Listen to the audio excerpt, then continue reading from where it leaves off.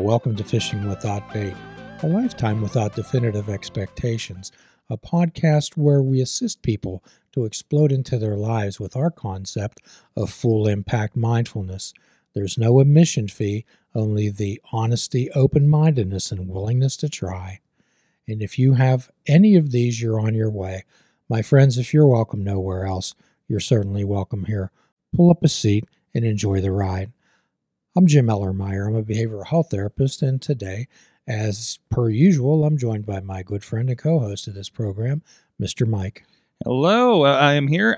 You probably haven't heard me a little bit other than the intro and outro because we've had so many guests over the last several months. So it's good to be kind of back on and having a conversation with you again, Jim. Yes, we have, and it's certainly the eclectic roster of guests that we've had on recently, and I'm particularly encouraged by the fact that folks have been reaching out to us. Yes. And this has been happening across the board. It's been happening here for Fishing Without Bait. It's been happening for us for Awesome Cast lately as well. And I don't know what list we got on, but I'm enjoying it and the new people we get to experience. Very much so. Very much so. So anyone out there listening to the dulcet tones of Mike and I's voice, and you're interested in presenting some information to be on the show, please do that, and Mike will show you how to do that. Absolutely. We consider all requests. Hit us up the email address over at fishingwithoutbait.com. There's a contact form, and of course, our social media is open as well. And really do appreciate that. Or at sorgatronmedia.com. Some people have been hitting us up there as well. We do consider all requests, and but we do consider whether they are a good fit for our shows. We particularly enjoy recovery stories, people Yes. who got from there to here and how they did it. Mm-hmm. That's so much. However, recently, Mike, and as a lot of my thoughts and suggestions for programs come from my attendance and participation in 12-step recovery. One of the topics that I've been hearing lately, Mike, not only in 12-step rooms, but in therapy sessions, on the street, in the media, is the topic of disappointment, Mm-hmm. and how disappointed people are. Mm-hmm. So tell me about a time in your life when you felt a great deal of disappointment, Mike. Well, there's been several times over the years, where you just find yourself disappointed and people, for me, like kind of people I've worked with, long time ago, and figuring things out, and kind of dealing with that, or projects not going the way that I want them to, and responses not being what I want them to, especially since we do creative media here, right? Yes, I can believe that one of the first times that shaped my way of thinking for quite a considerable period of time, Mike, was when I was 9 years old and I tried out for Little League. And that was during the era where not everyone made the team. Right. Okay. Right. And they picked the ones, and the rest of them were what they call cut. Okay. And I remember being 9 years old, and after all the practices, I went through weeks of practice, and the coach had come up to me and told me that he said, "Hey, you need to polish your skills a bit and come back next year, keep going. This isn't an indictment on you." And he prefaced it by saying, "I understand if you're going to hate me," and saying that, however, there's other players on the team that deserve the spot right now. And I kept the stiff upper lip, but I was 9 years old, and when I got home, I was crushed. I was destroyed. It's hard to take that, right? Especially at that young age. You're still learning how to process those kinds of things. I sat in my bed and I cried and cried and cried. And, my father come in and, like most males of that area, emotionally constipated. The only acceptable emotion that a male could show back then was anger. And so he expressed his anger at the coach. "I'm going to do this. I'm going to do that. I'll go see him." And I begged him not to. No. It was always, and which is also, that was an emotional response for him as well, right? Absolutely. How dare you not accept my child? Yes. That was deep hurt, and it shaped my way of thinking for many years, Mike. I decided that night that I was never going to allow myself to hurt like that again. And so I developed the attitude of, I don't care. And sometimes disappointment can lead to that. You develop defense mechanisms. And one of them is, I don't care. Or acting out, whatever way that. So as a child, I wasn't taught to approach a situation and look at it from back rather than a front. And today I call that inside out thinking rather than outside in thinking. Mm-hmm. So if I was able to outside in, and that disappointment, Mike, was based on expectations. Mm-hmm. You're like, why wouldn't I get into this, right?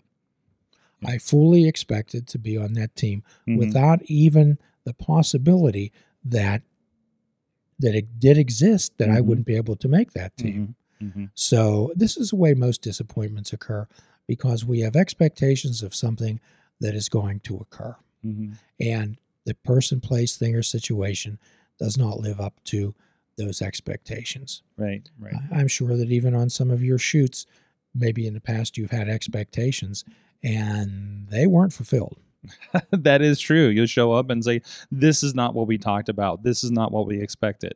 And I mean, to the credit of me and the team, and we are very good at adapting to that, and not expecting 100% when we come onto a site, and say, "Okay, we're going to get there and we'll figure it out." That's what we're good at. As most of the people, when I talk to them and I explain therapy school to them, Mm-hmm. one of the concepts that we're taught is to never tell anybody that it's going to be okay. Mm-hmm. Or that it's going to be all right. I explain to people I would be the world's worst therapist if I told you that this was going to turn out okay. It's a setting an expectations. I have things where I will show up and do one of these MMA pay-per-views, and they're like, "Can we do this, this, and this?" And I'll say, "Well, we were not prepared to do that. That's a new request. We will do the best we can to fulfill that." I'm not saying, "Yeah, we can do it." It's like, we'll do as best of our ability with the half-hour notice that you gave us to us going live on the internet, to do this. And that, it's not it is that expectation setting. Right. Unfortunately, not everybody does that for you. It's only natural that people want to reassure people that everything's going to be okay, because it's a human nature to try to quell people's fears. Yes. That's human nature. Oh, I know you're going to pass that test. I know you're going to get into that college. I know this is going to work out for you. Right. Exactly. And then what happens when it doesn't, Mike? Mm-hmm. But then that situation is leveled. Isn't this something that happens too when like parents are, I don't want to say overbearing, but like, I was always told that I was always told growing up that I was smart and I'm going to college. I was told that constantly, right? And then I decided to go to tech school, in an art school, and that, like that kind of like it bumped some of those expectations that I had. It was like, am I lesser because I decided to do this? But that's exactly that kind of thing.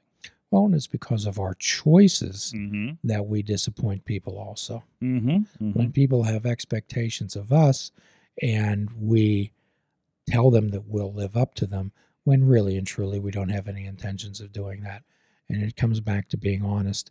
If we're able to show and tell people how we think, how we feel, and what our needs are, and be realistic about conversations, there'll be much less disappointment, because, Mike, as most children, I know perhaps even more than others, I think I, at times during my time of trouble, set the bar for disappointing my parents. And this is something that's out of our hands sometimes, because I find myself in situations where I did not explicitly set an expectation, but somebody did for me. Yes. In conversations, like, "Well, I thought you were going to do this." I was like, "Well, we never discussed that," and they kind of created this idea in their head that, yeah, they're completely going to do things this way.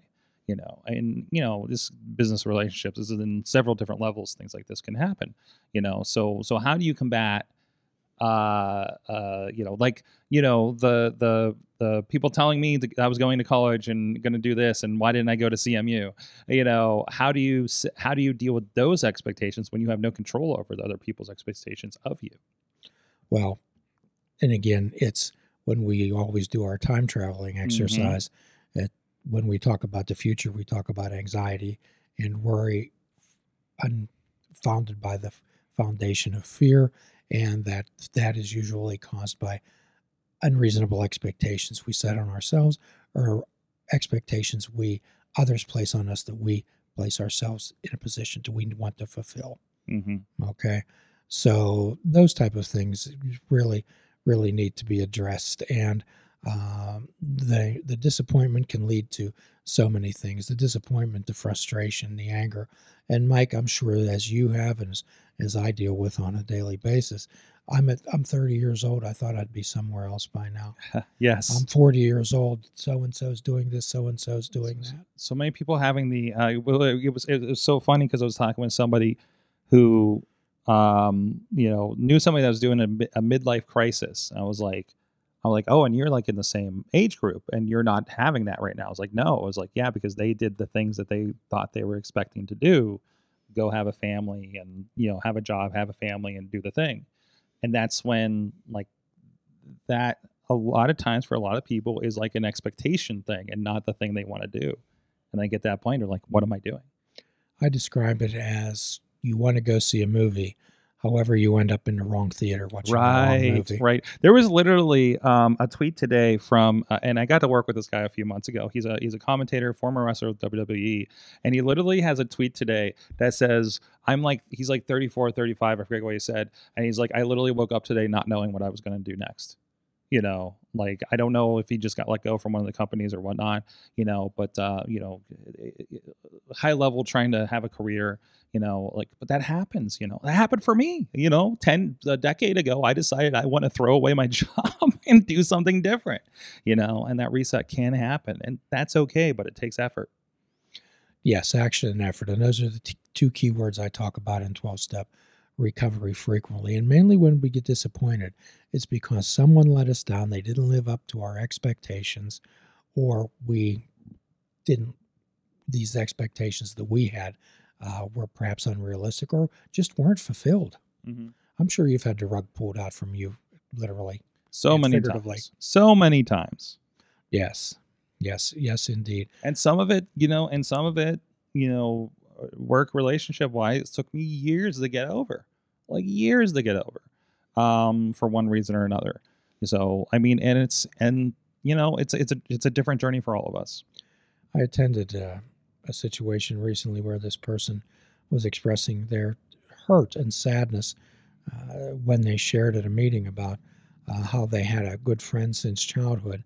And this good friend suddenly informed them that 12-step recovery was full of losers, and that she could correct her life if she wanted to, and she was overblowing all these things, and she was getting her information from a group of individuals who were unable to run their own lives. Mm-hmm. She was so hurt, so hurt, and she was saying, "Why I wanted to tell them that they were wrong. I wanted to prove to them that I'm clean and sober and things are going good in my life."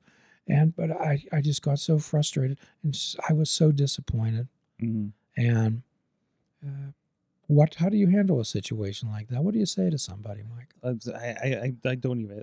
It's like, they're on a different planet. They're on a different path than you, and just your mindsets have just become incompatible, I suppose. People get into different seasons of their life. It doesn't necessarily have to be age-wise. Yep. Okay. And people take a different perspective. So what do we want to do? We want to be around like-minded people. I often use this analogy. When you go to the zoo, particularly the Pittsburgh Zoo, there's a very large area, lovely field, where the elephants and giraffes and ostriches and zebras, they all stroll around together. They're harmoniously just walking around. However, when something's threatening or there's a rainstorm, whatever, the ostriches don't bed down with the zebras. Okay? We always want to find our own hurt. We want to go to a place where we don't have to justify ourselves. Yes. Absolutely. We want to go to a place where we're accepted. And so I often urge people to find the like-minded people, and I'll use this analogy. If you like to bowl, don't join a golf league. But some people try to do that. They try to ingratiate themselves in. So another way to avoid disappointment is to take the stoic view of negative visualization. And I often use this analogy too. Let's say you committed a crime and you go to a defense attorney. A poor defense attorney will say, "Oh, everything's going to be okay. We're going to walk through this." A good defense attorney will say, here's the worst possible outcome. Here's the worst scenario of this. They're going to reopen Alcatraz and beat you with an axe handle every 15 minutes. And he's going to say, then that he or she is going to say, now here's the realistic possibility of that happening. Mm-hmm. And then they're going to say, here's how we're going to be proactive to avoid that happening. Mm-hmm. Mike, we always have to have a plan B. Do you have backups to your equipment when you go out on the road? Absolutely. Hell, even this very show, we had something that went sideways here in the studio. Yes. But we have another way to record the show, and we're doing that now. And hopefully you're seeing it, and it's just fine. Well, and again, when we're disappointed, I always ask people not to ignore it, Mm-hmm. but to grasp it and be disappointed and feel that hurt. However, then ask yourself, okay, what didn't work? Mm-hmm. And rather than focus on how we didn't work, how can we work? What can we do? How can we make things right? Absolutely. I'm not interested in talking about how we can't do things, Mike. I'm more interested in how we can. And we learn valuable lessons about so-called friends. Mm-hmm. Have you ever met people that says, well, I have a friend? Well, they're not really a friend. But they continue to associate with them. Yes. It's like, they're like, I don't know why I hang out with this person because they bring me down every time, and just that kind of attachment is like, you don't want to give up on somebody, but you also maybe are not benefiting from being around them too. Well, I mean, you can't, again, you have to make sure you're taking care of yourself before you can take care of other people. And if they're detrimental to that, you got to do something about that. Once again, I'll review those core emotional concerns. Mm-hmm. If a person isn't willing to understand you, to listen to you, to respect you, to treat you as an equal, to give you the benefit of the doubt or the freedom to decide, I would like you to re-examine your friendship with that person. Mm-hmm. Mm-hmm. And it's the simple statement is plant flowers and pull weeds. And with a disappointment, we often say, well, gee, what type of a person would do that? And my response is always be that type of person. Mm-hmm. Let's move on. Absolutely. When Mr. Rogers addressed this issue quite often, and what he always said was, when things are dark and you're disappointed and frustrated, look for the helpers. And if you can't find one, be one. The point of this podcast is disappointment is a part of life. We can't avoid disappointment, but however, we can determine how we're going to react to the disappointment, whether we're going to add some immediacy to how we think and feel and understand that this disappointment is in the moment, and we can refocus our mind and use that frustration and disappointment as energy for determination. And Mike, as always, at the end of every podcast, we offer a free prescription. Fruits, nuts, and vegetables. Unplug your television and take up fishing. And for a truly mindful experience, we suggest that you fish without bait. Do a kindness for yourself and do a kindness for another. Forgive yourself and forgive another. Till all are free, my friends. None are free. Namaste. Please check out our website at fishingwithoutbait.com, where you can listen to the show, comment on our discussions, and find out where you can subscribe to our podcast. If you're interested in flying the colors of Fishing Without Bait, click the shop icon on our website. We have clothing, mugs, cell phone cases, and so much more. Show the world that you fish without bait. This show is a member of the Sorgatron Media Podcast Network. Find out more at sorgatronmedia.com.